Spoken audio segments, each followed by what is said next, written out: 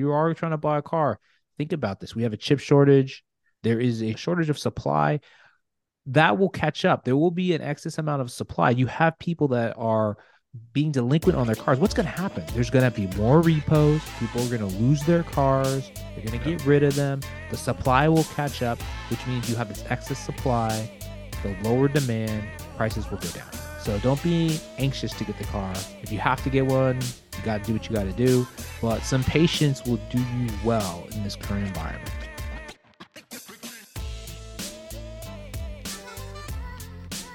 Welcome in, listeners. You're listening to your favorite career and financial podcast, the Retiree Show, with your host, wealth manager Lee Michael Murphy, and alongside my pal, interview coach extraordinaire Sergio Patterson.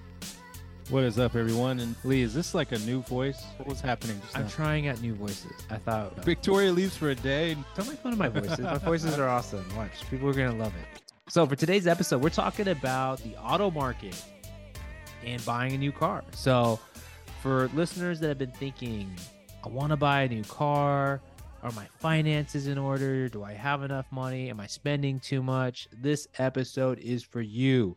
We're going to talk about the state of the auto market, what's going on. Is it the right time to buy a car? Should you wait? And if we're looking at our finances, what can you afford? Most of us go in, we just pick a magic number on the car that we're going to buy and we pull the trigger. But today we're going to teach you what exactly you need to look for in your budget, in your finances before you buy that car. How's that sound, Serge? That sounds awesome. Like, I think it's good. I think the listeners need this one. I think car buying, it's a crazy market right now. It was up, it was down. I don't know what's going on. We'll see. I'm excited to hear this one. But Serge, since you are a connoisseur of auto purchases, mainly Teslas, why don't you give the listeners your experience of going and buying a car and how that was since you did that recently? So we've bought 2 new cars. So before we got Teslas, we liked cars that were reliable. There's certain car brands that we knew were reliable, and I think that's important because it's like the long-term maintenance and all that thing. And we wanted to make sure affordability was important for us. So could we handle this monthly payment over time? The Tesla purchase, that was just something that was almost like a bucket list item for me, to be honest. When I first bought it, I never thought I'd be able to afford a Tesla. So when they created and built the Model 3, the first affordable Tesla, it was just a question of when I was going to get one. And at the time, it was like the gas prices were getting higher, and I'm big into technology, so it made sense for us. We were able to afford it, and it turned out to be a really good investment because Teslas, we've seen, actually, in some cases, increase in value over time. That was not something I expected, but what I did expect was the gas savings. How was that a game changer for you, the gas savings? In the app, we're going to do this live. We have saved so far this year in gas. In the Tesla app, they tell you how much you've saved based on how much you've spent on charging, how much you've driven. So far this year, we've saved about $3,000 in gas. Whoa. About $3,000, and it's only March. That's pretty nice. I'm sure you guys are loving that aspect of your Tesla. Yeah, I think the flip side is one of our car payments is relatively low. I think I'll just be vulnerable. We have one car payment at about $412 a month. I think that's doable. That's fine. The other payment is about $7.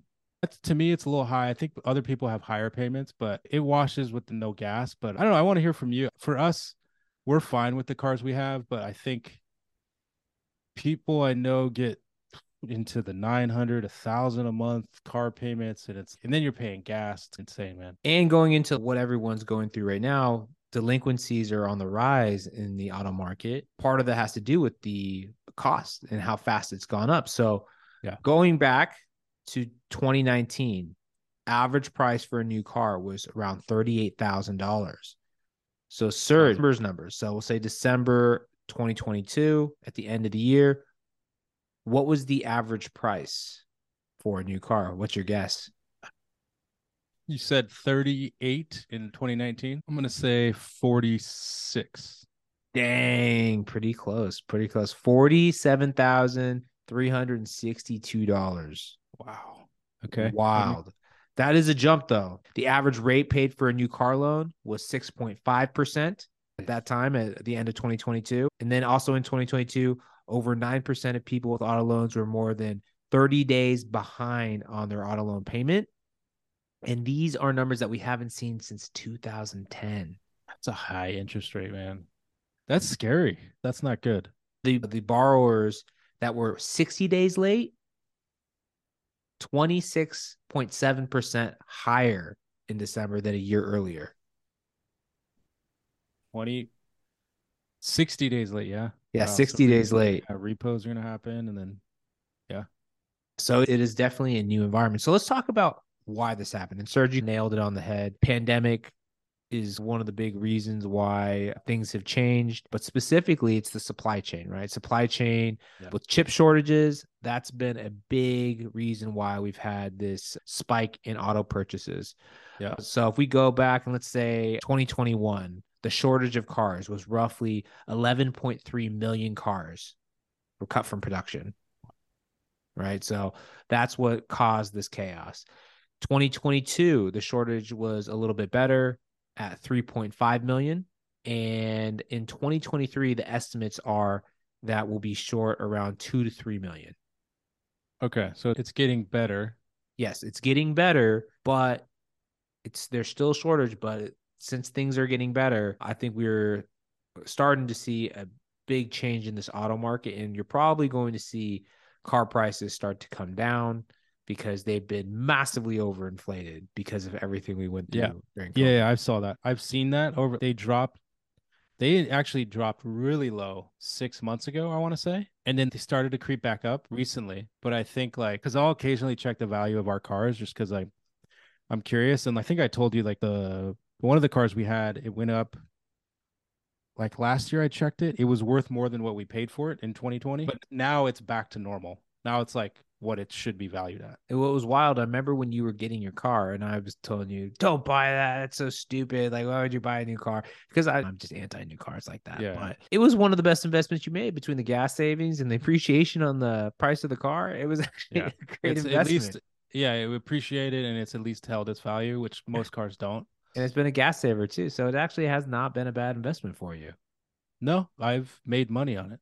That's great. So going back to these delinquencies and the implications of them. So being 30 days late, Serge, quiz question for you. Being more than 30 days late, how much do you think the credit score drops if you are 30 days late on the car payment? I have no idea, man. I'm too paranoid about being late on something like that. Credit score impact over 30 days. Dang, they hit you right away if you're 30 days late. Yeah, 30 days. It gets hit right away. I know somebody that probably has really bad credit then. I don't know, probably 20 points. 100 points. Shit. 100 points for 30 days. And it only gets worse as you keep delaying. There's so many points in a credit score. Yeah, that's what going back to point. I thought when I was reading up on this, I was like, dang, that's harsh. Just go from a 700 to 600. Yeah, that's impactful. Yeah. So listeners, if you got a car payment, don't be late because it will ruin your life. Apparently, forget DUIs and going to jail. Your car payment 30 days late, that's going to ruin your life. So get that thing paid. Going back to the payments. Now we've seen this spike. Payments that are over $1,000 or more a month has reached 15.7% of the people that are borrowers, which is crazy because the year before it was at 10.5. And then in 2020, it was only 6%. 6% of borrowers had payments above $1,000. So at 15.7, that is a massive change. So we're talking $70,000, $80,000, $90,000 cars, $100,000 cars. If they're spending, how are people affording these cars? People are living their best life, Serge. That's apparently what's happening. Like this COVID life, people are like, you know what? Everyone's dying. Everyone's getting sick. I'm gonna go buy a Maserati. Get the Range Rover. Get in that range. I deserve it before I die. Wait, have you gotten Victoria a new car yet? No, I told her it's forbidden. Her Tesla. Her Honda Accord breaks down and she can get a new car. Or never gonna break down. Shh, don't tell her. Don't tell her. Hondas don't die. I told her those Honda Accords, they break down all the time. It's gonna happen soon. See you when we're 70. She get that new car and yeah, she's in her 70s. So Big changes in terms of how the loans are structured. So what is this going to cause, Serge? As you nailed it, there's going to be delinquencies. If people are going to start getting repoed, Repos what happened. Man, this is crazy though. Like, how do these people get into these cars? Is this just a product of bad loan? Just they're accepting too many, they're giving out too much money, or what's going on? exactly. So you know how like in the lending industry for like homes, they've really cracked down since everything that happened in 2008. It's really tough for anyone to buy a home. I think it's No. if we can get a sucker to buy this car, they're gonna walk home with it. Yeah. So You can have bad credit, you just pay more, you'll get a high interest rate. that is the problem. But so giving you guys advice on what you can do if say you are struggling with this higher payment, you're struggling to make the bills. We're going to give you guys some advice on what you can do. You don't fall into this problem. Number one, make sure if you're going to buy the car, it doesn't exceed 1/3 of your annual income. I think that That is was really gonna that important. was gonna be my question, was like the formula for affordability. So 1/3 of your One annual third. income. If you're going above that, you're probably stretching yourself too much, or you're buying too nice a car for what your income allows. So try to stick to that rule. I think, yes, you might be in the problem already. I am sorry. That sucks. Let's be proactive here. If you're thinking about buying a car, let's not get into that problem in the first place. So look at your income, look at your household income, and then make your decision that way. Should be Maybe under 1/3. Yep, 1/3. So maybe you're looking at cars and now you're realizing, oh shoot, that car I want to buy is like 1 year of my income. Big mistake. Don't do it. Don't do it. It's going to be tough and it's going to hold you back. You might have a nice car, but remember, at the end of the day, cars are not real assets, or they are, but they're depreciating assets. So it's if you have a joint incomes, let's say you have two incomes, you need two cars. You're saying the total house household income, it should be no more than 1/3 of that, whatever that total is. Yep. The Yep. two cars you're buying. Got it. That makes sense. Yeah. Next thing on the monthly payments, right? So when you're thinking about what can you afford monthly, general rule of thumb here, financial experts agree on this that it should be between 10 and 15% a month. Now, this is not just the car payment, this is the insurance, the fuel, all of your payments related to transportation in the car Yep. should be between 10 and 15% of your monthly income. So if you're coming home, let's say with after tax income of roughly $3,000, you should make sure all those expenses all combined don't exceed 450. That makes sense. 450 bucks a month. See, the dealerships won't tell you this, guy, listeners. They they definitely won't. They will not tell you that. They will do whatever it takes to get that deal done. All right, tip number 3, review your budget. If you're struggling and you're having trouble making your payments and you feel like you're just treading water right now with this car payment, look at your discretionary spending. First thing that I tell people to look at is look at the entertainment and travel, because right there is generally with travel, everyone likes to do it. We Yep. generally take anywhere from 2 to 4 trips a year. Each of those is thousands of dollars. Yep. If you're struggling right now, I know it sucks to cut out the fun vacation that you've wanted to do with your family, but that's got to go. You got to cut it out, because if you're struggling, taking that vacation, that's going to hurt you. And right Dude, ours there, is food, going out to eat. yeah, Food yeah, is so. Have you noticed how expensive it is going out to eat lately? absolutely, man. Everywhere is crazy expensive. But if you cut out, let's say, the travel, average vacation, I think for someone, even going domestic is a couple $1,000s. That's You just talk about domestic travel. flight, hotel. Yeah, think about that. That is for the average person, probably a couple months of car payments or a few months of car payments. If you're one of the more expensive ones, it's still going to help you. So I think you got to sacrifice that. Eating out is the next one, right? So that's your thing. What I tell people on this, to keep it simple, if you're not good at budgeting and you struggle with that, count the amount of times you go out on average a month, right? So maybe you're going out 6 times a month right now, and you're trying to figure out how you can save a little bit more money. Cut it in half. Just go to 3 times a month, or better, twice a month. Count the frequency of going out. That's easier, right? Because when sometimes you go to the restaurant, you're not really thinking about your budget. You just want to have a good time. Think about scheduling those activities and the amount of those activities every single month. Does that make sense, Serge?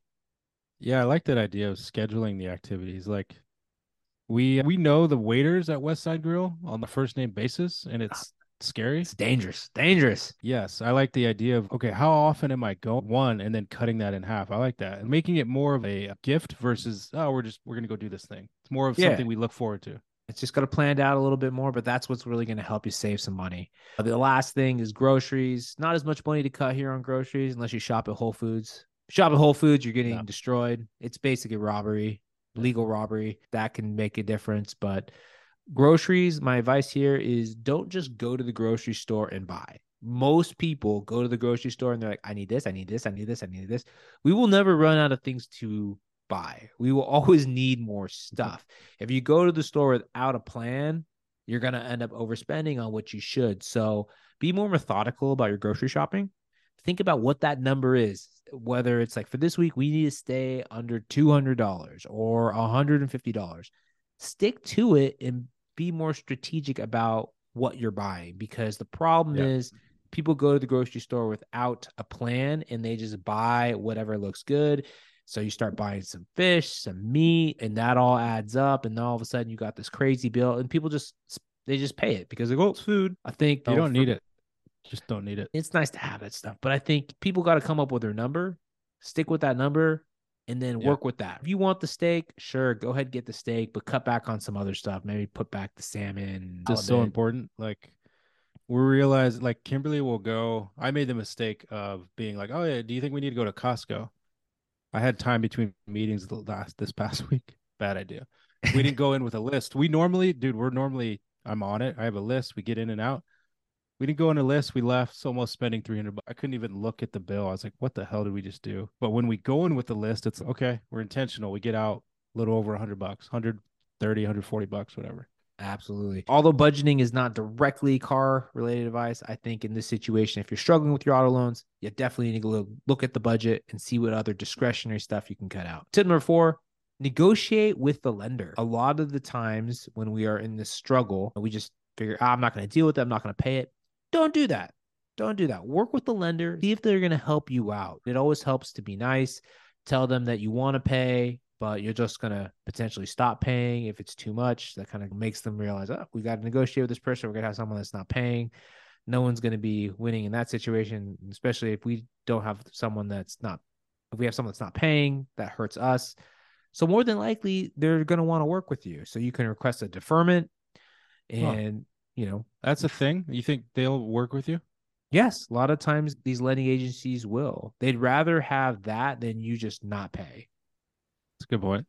So right now in the current environment, a lot of these people that have the loans are willing to work with you. No one asks if you can have a deferment for might be 3 months, might be 6 months, but if they grant it, that's going to help you. It's going to help you. It's going to help save a little bit more money.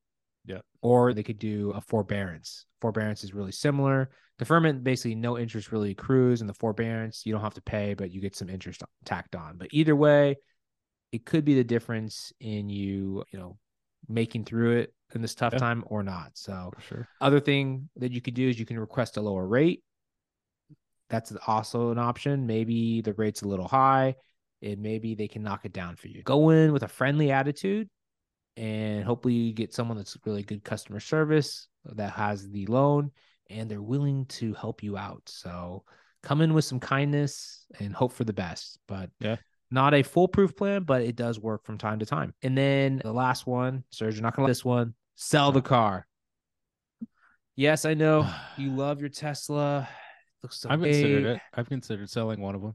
If you're struggling with payments, right, you're not getting ahead, go ahead and sell the car. Remember, these are depreciating assets. We want to have nice cars, but at the end of the day, you need a vehicle that gets you from point A to point B. And there's a lot of options out there for a much cheaper price. A lot of times we know people that have old cars that they're not using them anymore, and they'd be more than willing to give a car free to you just because they're not using it. That happens all the time. Don't come up with the excuse that you're like, oh, I need to buy a new car. I hear that a lot in my job. And I just like, okay, I get it. People like, you want a new car. People say, I need a new car. You don't need a new car. You can literally go on Facebook and be like, hey, who needs to get rid of a car? I don't want to pay too much. And you will get like a dozen people that will have their old Honda Civics or Honda Accords. Assuming the car works well. But the last thing you want is an old car that you're having to maintain and put money into, because that's also not a good financial decision, in my opinion. True, but what's worse, the car payment or spending money every now and then on some repairs? Overall, in my experience, the repairs are not going to be as bad as the car payment over the long haul. Yes, you might have a month and the first half a year where you have to put out a big bill, but that will be quickly offset by the car payment. I was considering selling when it was at the peak, when it was insane, where everything was inflated. I was like, hey, we should sell. It's going to go back to normal. And here we are. It's getting back to normal.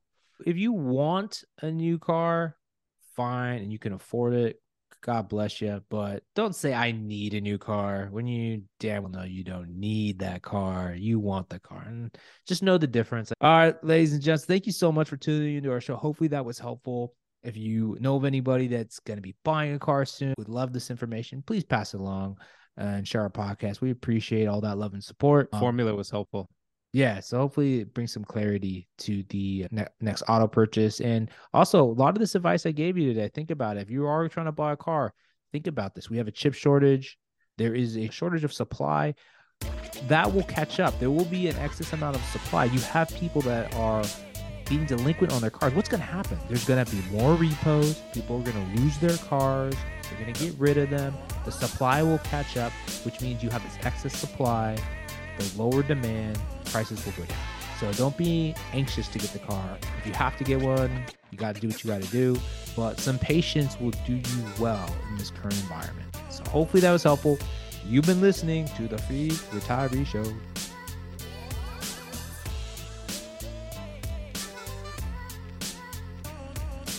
Securities offered through Securities America Incorporated, member FINRA, www.finra.org, SIPC, www.sipc.org, a separate entity.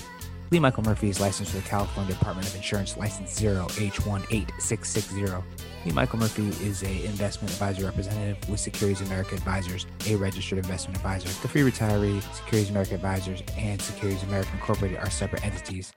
Career advisor Sergio Patterson, attorney Matt McElroy are not affiliated with Securities America Advisors or Securities America Incorporated. Securities America Advisors, Securities America Incorporated, and its representatives do not provide tax or legal advice. Therefore, it's important to coordinate with your tax or legal advisor regarding your specific situation. The content heard in this podcast is not intended to be tax, investment, or legal advice and is intended as general guidance only. You should contact your own tax advisor, financial advisor, or attorney to answer questions about your specific situation or needs before acting upon this information. Third-party sourced information or comments are not verified, may not be accurate, and are not necessarily representative of all client or audience experience. A portion of this event was paid by a third party. The opinions of career advisor Sergio Patterson do not reflect the opinions of Facebook Inc. The opinions of attorney Matt McElroy do not reflect the opinions of Castaneda and Company.